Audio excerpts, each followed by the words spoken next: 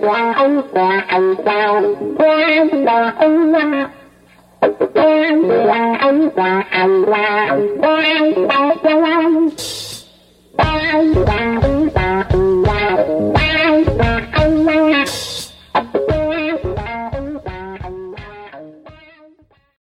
everyone, I'm Jason Scorse, and welcome to another episode of Dispatch from the Zombie Apocalypse. I hope everybody is doing great. In the last episode, I discussed enacting anti-racist policies, and I want to continue in that vein today, but take an even broader lens. So today's episode is entitled, Justice Should Be the Overarching Goal for Everything. Quite a grand claim, I know, and my thoughts on this topic aren't fully flushed out, but I think they're worth discussing, and maybe even some of you can add to them. So this line of thinking came to me over the past few years as I've realized that as I've gotten older, I've found that decision-making in general is becoming much easier and less stressful. I make decisions quite quickly and decisively in both my personal and professional life. And the reason is because over time, my overarching consideration for everything I do is it just? Is it the right thing to do? Or put another way, what is the best thing to do? The most just, the most morally commendable? Now, this may seem simple, but I think there's some depth to it that I want to explore over the course of this episode. I believe that morality is like a muscle like any other.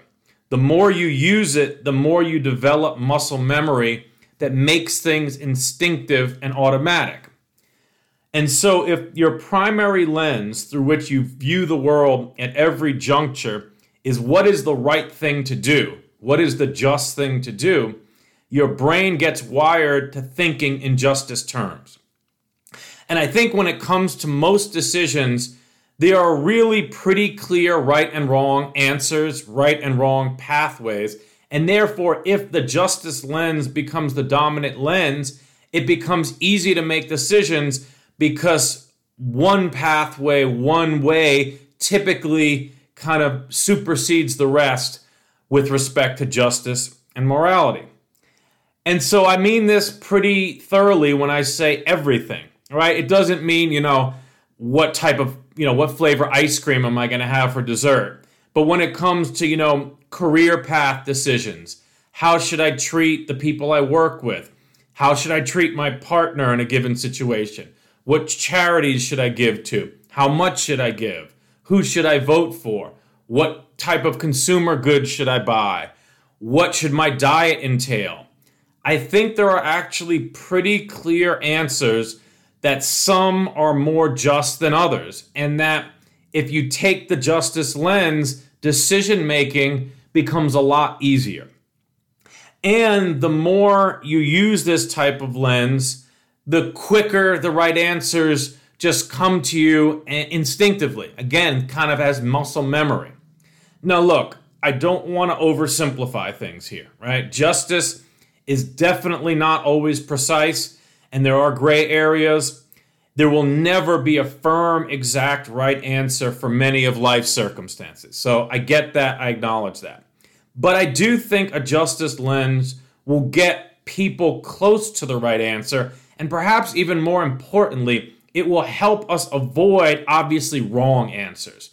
And I think that's particularly important because, again, as I get older, the more I think about morality, I think avoiding worst case scenarios and true injustice is probably the best we humans can do, and is certainly the first thing we should do, right? Happiness and human flourishing, great things, I aspire to them, but those are tough, right? Happiness is somewhat illusory and transitory and difficult to pin down, but absolutely all of us definitely benefit from avoiding excessive pain and cruelty and immorality.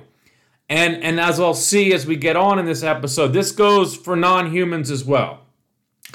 What's even more encouraging, I think, is that with a justice and morality lens in your decision-making, you often get win-win situations. Because the reality is much of life is in fact not a zero-sum game. The forces of evil want us to believe in zero-sum thinking because it is how they divide us and weaken us and steal everything and run to the bank.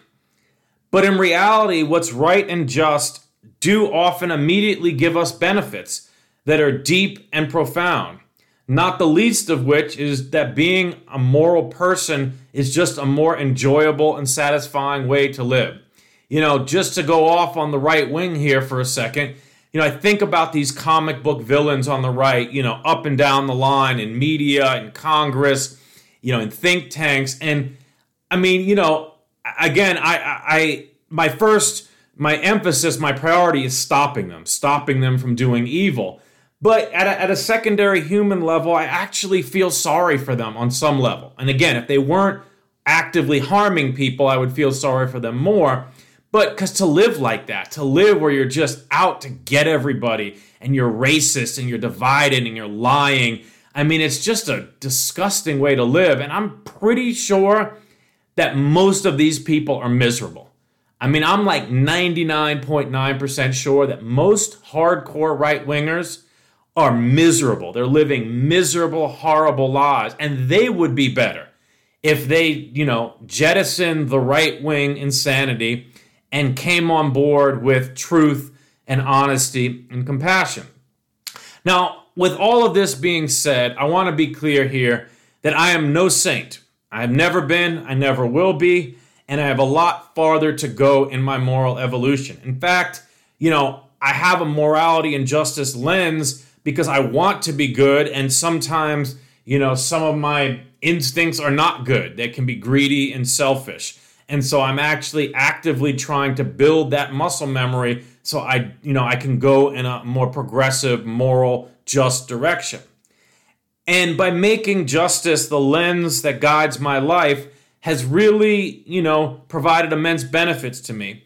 And I want to, after the break, just kind of share some practical examples of this from kind of a societal lens and a personal individual lens. So more after the break. 'Cause I'm a picker, I'm a grinner, I'm a lover, and I'm a sinner. I play my music in the sun. I'm a joker, I'm a smoker, I'm a midnight toker. I get my loving on the run.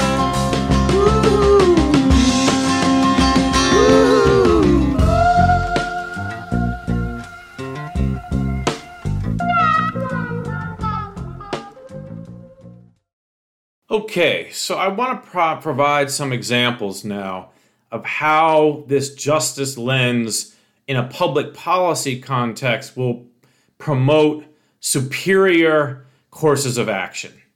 So let's start with drug use. All right, what should a just policy look like for dealing with drug use in society? And I first want to note that there is no culture in the history of civilization in which people haven't used intoxicating substances to alter their consciousness. It's an elemental desire akin to sex and food. This is fact. Now, of course, that doesn't mean everybody wants to do drugs, but the same is true with respect to sex and food, that a lot of people don't have strong sex drives. A lot of people really don't like food that much and just eat it to live. So the point is, it's a spectrum. But again, in terms of group dynamics, there are no large groups of humans where some of them aren't engaging in drug behavior. Now, of course, at the same time, acknowledging this doesn't mean that there aren't very dangerous drugs out there that can not only harm individuals, but also lead to pathological behavior that can make people harm others, and sometimes in very severe ways. So again, what does a justice lens look like if we're thinking about drug policy? Well, I think first it's clear that individual drug use that doesn't harm others should be completely legal and permitted, because this is a bedrock of liberty, right? I'm, getting high in my home on some drug. I'm sitting listening to music. I'm having a good time. At the end of the night, I drink a glass of water and some vitamins and go to bed.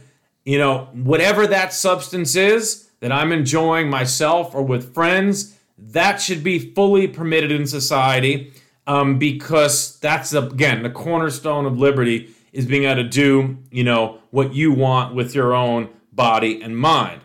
Now, this right away shows us that most drug laws in most countries are unjust at the core, because most countries make and criminalize and make illegal most drugs, right? So that's the core there. Now, what about the fact that there are some drugs that lead to violent behavior, like PCP, angel dust? I think a clear justice angle says these should be prohibited because of the high risk that one's personal consumption could lead to severe harm to innocence, right? This is key. So again, bedrock principle that if you're doing something only for yourself that doesn't harm others, you have full license to do it. However, if there is a significant chance that this drug is going to make you harm others, it should be prohibited, because protecting innocent life is paramount in a just society. Now, the key thing to point out is this covers a very, very tiny proportion of drugs. So with this justice lens, most drugs would remain legal. What about the issue of people who abuse drugs, even drugs that in relatively small doses are social and not harmful, like alcohol or, mushrooms or marijuana, and also, people when they abuse them can harm others through, violent behavior, or maybe, drinking and driving, things like this, right? So you can have substances that at certain limited doses and in certain contexts aren't damaging to others and innocents, but in some they are. How do we kind of separate that out? Well, I think justice demands two things here. It's severe punishment for those who use these drugs in irresponsible ways where the likelihood of harming others is high, right? So, of course, driving under the influence of any drugs, that should be sanctioned very highly, right? That you have a high propensity to kill innocent people and harm yourself if you're drinking and driving, or doing, psychedelics and driving, etc., right? So again, doing it in the comfort of your own home, fine. Doing it while you're driving or at work, or when you're, using equipment that's dangerous, you should be severely punished for that. Now, the other kind of other side of the coin here is that if the reason you're doing this is because of a healthcare issue, right? You're addicted, you have a compulsive behavior that you can't control, and in some ways it's really not your fault, the society should help you through healthcare and mental health services and substance abuse services so that you can break this addiction, right? So it can't all be punitive if it's really a health issue that's driving you to this antisocial behavior. So again, what I've just outlined there, I think any reasonable person using justice could come up with in 5 minutes, right? All these points are very easy to derive if you take a justice lens, right? If you're simply exercising your individual liberty and not harming others, you're free to do what you want. If you're harming others, you should be punished. However, if you're harming others through a compulsive, disease, through addiction, society should use resources to help you cure your mental and physical health problems, right? So this would be the foundation of a sane and just drug policy. And again, what's so shocking is that this doesn't comport and mirror the drug policy of most nations. In fact, most nations, it's the exact opposite, right? It's incredible criminalization of all drug use. It's also, very little in the way of health care to help people break their addictions, right? The U.S. is obviously probably the most egregious case with the utter immorality and folly of our many decades drug wars, which have wasted trillions of dollars, ruined millions of lives, and allowed the state to make a mockery of individual liberty. And then let alone the fact that a lot of the drug war policy has been implemented in an incredibly racist fashion, so it exacerbates racist inequality. And of course also that it provides incentives for violent drug cartels to corner the markets and, profit from this. So you could probably not craft a more unjust policy in the last 50 years in America than the war on drugs. And sadly, many other countries mirror us, even if not to the full extent. So let's move on to an issue that's a slightly more abstract, and education. So if you're thinking about how should a society approach education from a justice lens, what does it have to add?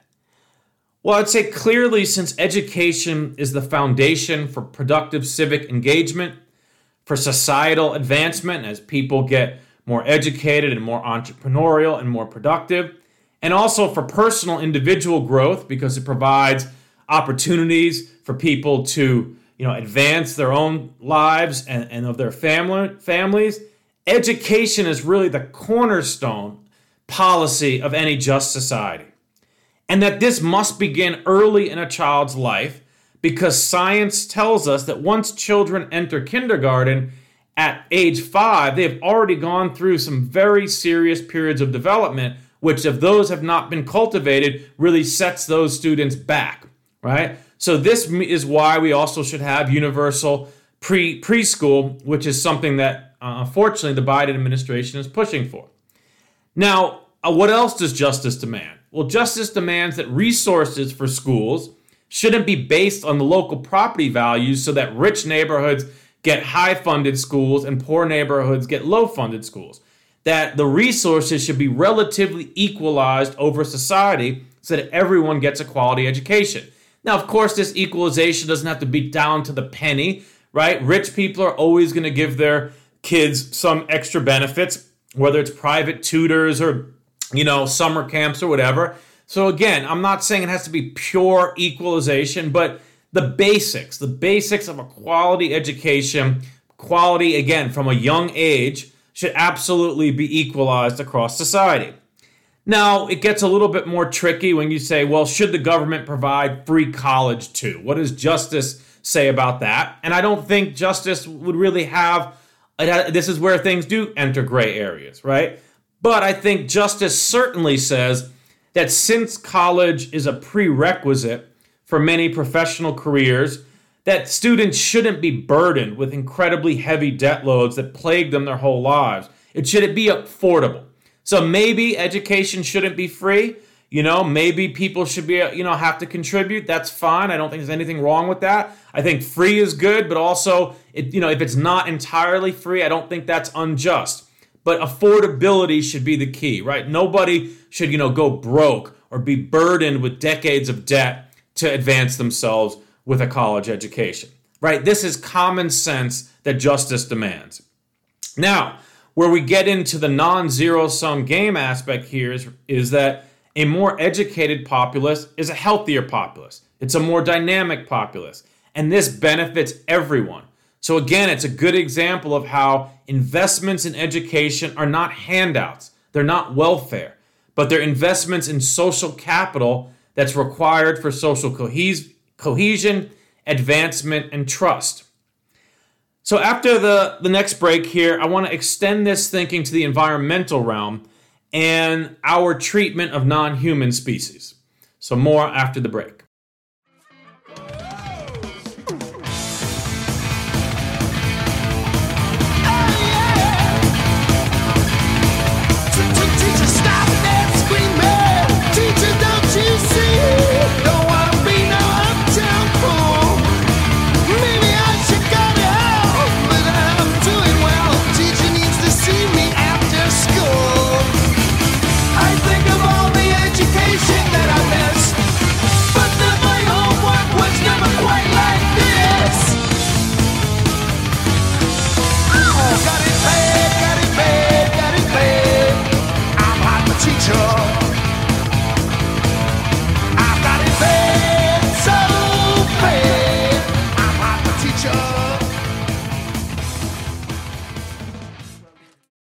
Okay, so this next discussion will be on the environmental realm, applying justice in this realm. I've worked in environmental policy for over 20 years, and the main lens through which policy is gauged in the environmental movement is often sustainability, right? Whether an action degrades the productive capacity of the earth, right? So we talk about sustainable agriculture, right? That doesn't, take more resources from the soil and degrade, the productive capacity, right? Whether it doesn't use up too much water, especially groundwater resources that are non-renewable, right? From an energy standpoint, we're often looking at, is it contributing to climate change? And if it is, that's unsustainable. But if it's a decarbonized, zero carbon alternative, that's sustainable. So sustainability, even if not perfectly defined, is kind of the main lens through which most environmentalists and environmental policy is gauged. Now, of course, that's changing, especially in the last couple years as environmental justice gains traction. And the environmental justice movement is focused specifically on kind of disproportionate harms to Black and brown people and indigenous people, and the kind of the environmental racism that has been perpetrated on non-white people across the globe. But I'm gonna take a little broader view when I talk about what justice means to the environmental realm, although it includes kind of environmental racism. It's kind of subsumed under it. So I going back to the sustainability lens, I think sustainability can be useful. I think it's important, but I also think that it's inferior to the justice lens. And in fact, justice not only incorporates sustainability, but really goes to the next level. So let's just look at air and water pollution first, right? So a sustainability lens, trying to examine air and water pollution kind of already starts in a weird place, right? Sustainability is supposed to include social dimensions, but how do we really examine exposure to air and water pollution through a sustainability lens, right? It's not intuitive and it's not obvious. But justice is a lot clearer, and I think justice tells us a lot more, right? It says that no groups should be subjected to high levels of toxic exposure that can cause negative health impacts and chronic adverse health conditions. Right? In the industrialized era where we live in, it is pretty much unreasonable to say that no one should ever be exposed to any pollution. Right? Just think about it. That's impossible, right? That means no cars, no burning of anything, no wood fires, literally zero plastics, zero of the modern economy would be allowable. Now, some people might like that, might want us to go back to the hunter-gatherer era. But, for those of us living in the modern era who accept some of the, the benefits of the kind of industrial era we live in, exposure to any pollution can't be the criteria, right? But exposure to levels that lead to adverse health impacts should be banned, period, right? No human being should be subjected to levels of pollution that actively harm them, right? Create health conditions that really negatively impact their life, particularly cancer and asthma and emphysema and heart disease, etc. So what would this mean, right? If we took that justice lens to air and water pollution, this would mean no more burning coal and no lead pipes anywhere, right? A just society would have removed all lead pipes from its infrastructure as soon as the science of lead was in, which was decades ago, right?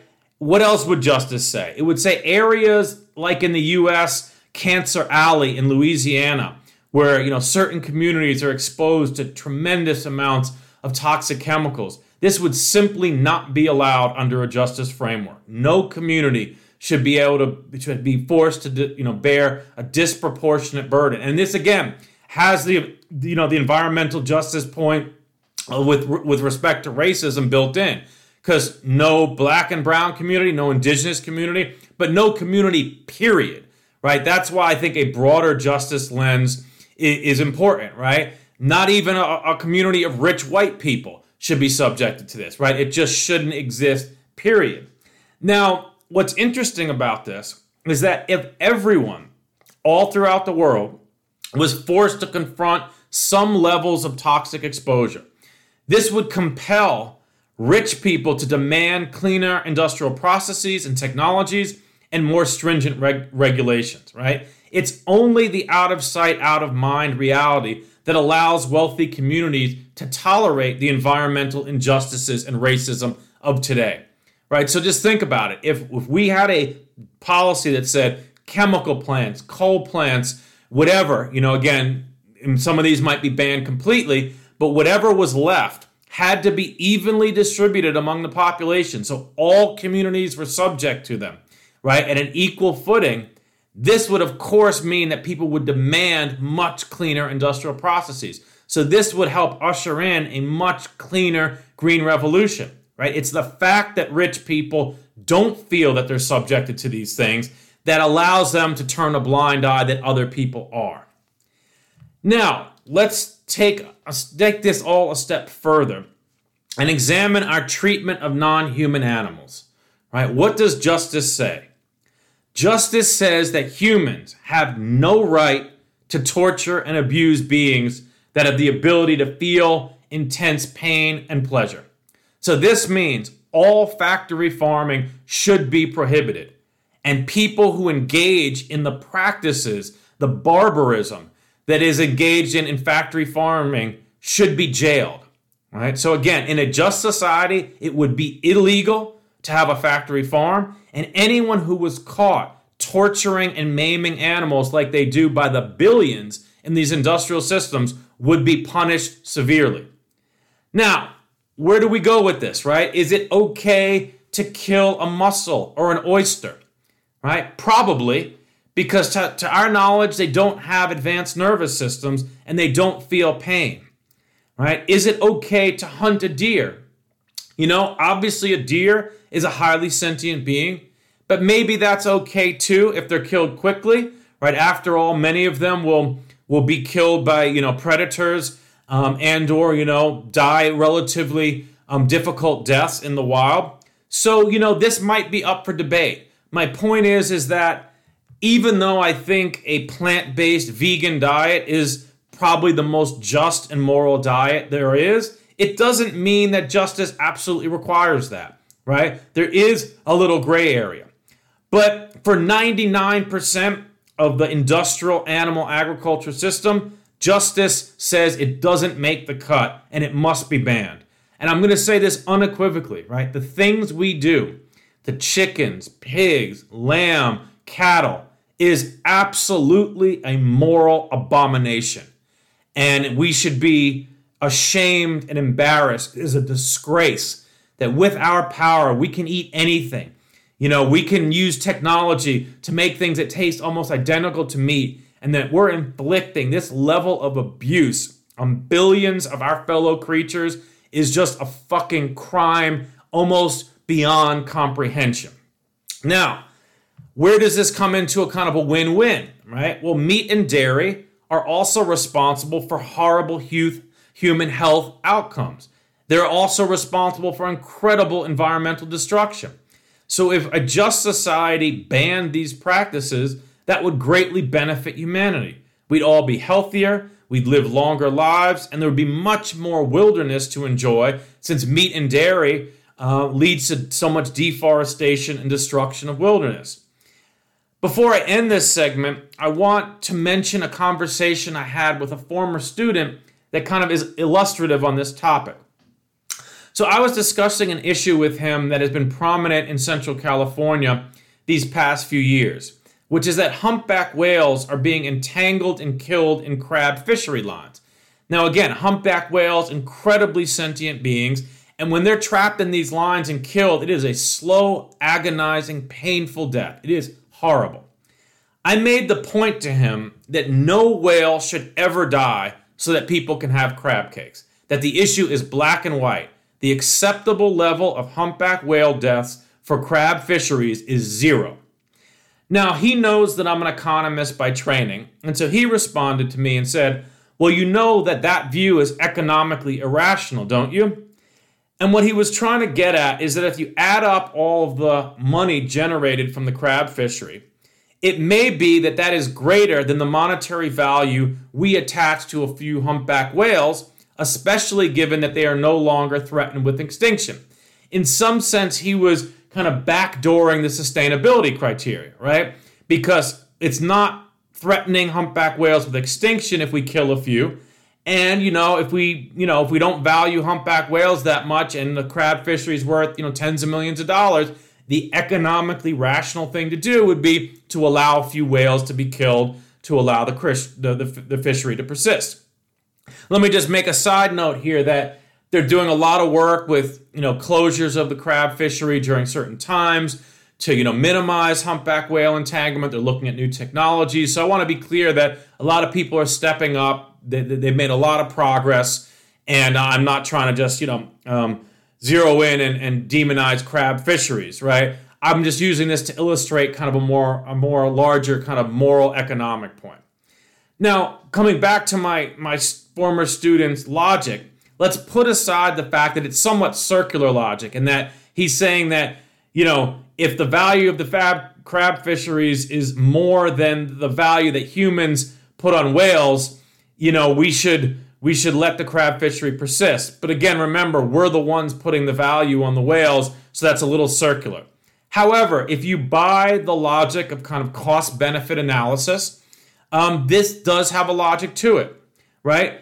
So my response to him is that this framework ultimately, at a moral level, is bullshit, right? It is a product of modern capitalism that is no more than 200 years old and has become kind of a religion, a set of moral precepts that I think are deeply flawed and deeply inferior to a justice lens.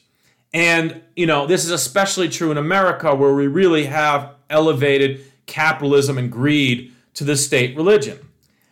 I studied economics, and I got a degree in economics because I knew that this is where the power lies.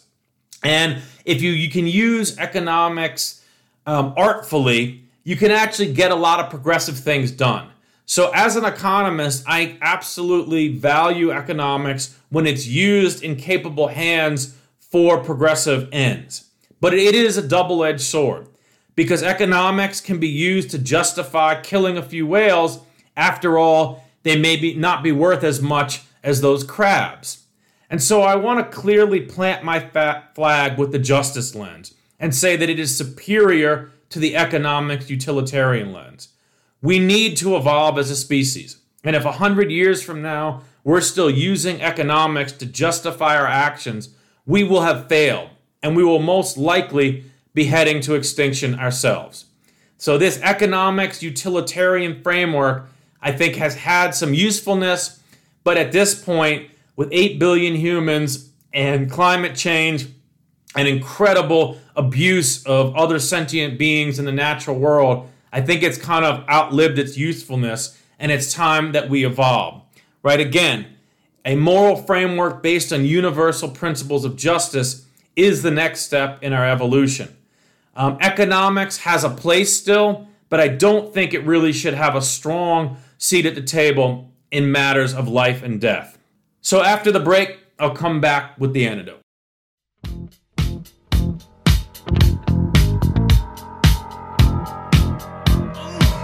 Let's go!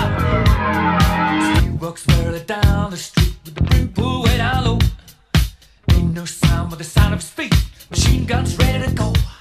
Are you ready? Hey, are you ready for this? Are you hanging on the edge of your seat?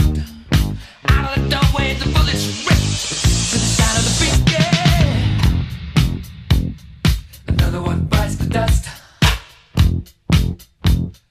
Another one bites the dust. And another one gone. And another one gone. Another one bites the dust. Yeah. Okay, so today's antidote is going to be short. If you don't already, I ask that you try the justice lens in your own life. Right? So when you come to every important decision, you come to that crossroads, ask yourself, what is the most just thing to do? What is the morally right thing to do? And see if it's helpful to you. See if that leads you in a direction that you're happy with. And if anyone has any thoughts to add on this, please email me using the form on the Zombie Dispatch website, because I know that these are, not fully formed thoughts, and there's a lot more here, and I'd love to know what you all think. And I want to, again, reemphasize that I think it really is about muscle memory. It's just training yourself to think in a certain way so that justice and morality becomes instinctive. So all of us who are imperfect fallen beings here who want to try to lead a more moral life, I really highly recommend it. It's helped me in immeasurable ways. So with that, everybody, I hope you're enjoying the podcast, and if you are, please share it with family, friends, and colleagues. You can subscribe on Apple Podcasts, iTunes, Stitcher, and Spotify. And please rate it as well if you're enjoying it. And with that, everybody, have a great rest of the week. Take care.